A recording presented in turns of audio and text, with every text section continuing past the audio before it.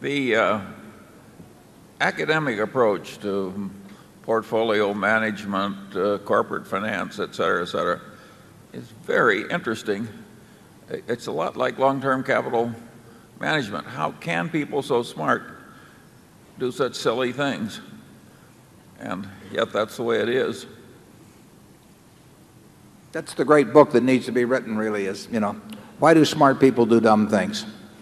And it's terribly important because we've got a lot of smart people working with us. And, if we can just exercise all the dumb things, it's just amazing what will happen. And to some extent, the record of Berkshire, to the extent it's been good, has been not because we've done brilliant things, but we've probably done fewer dumb things than most people. But why smart people do things that are against their self-interest is really puzzling. Charlie, tell me why.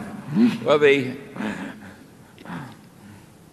you could argue that the very worst of the academic inanity is in the liberal arts departments of the great universities. And there, if you ask the question, what one frame of mind is likely to do an individual the most damage to his happiness, to his contribution to others, what one frame of mind will be the worst? And the answer would be some sort of paranoid self-pity. Couldn't imagine a more destructive frame of mind.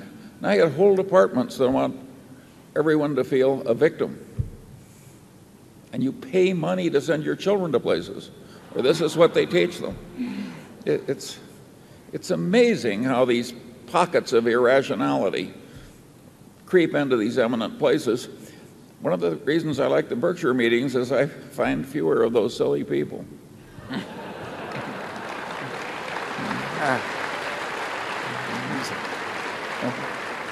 He excluded the head table from that.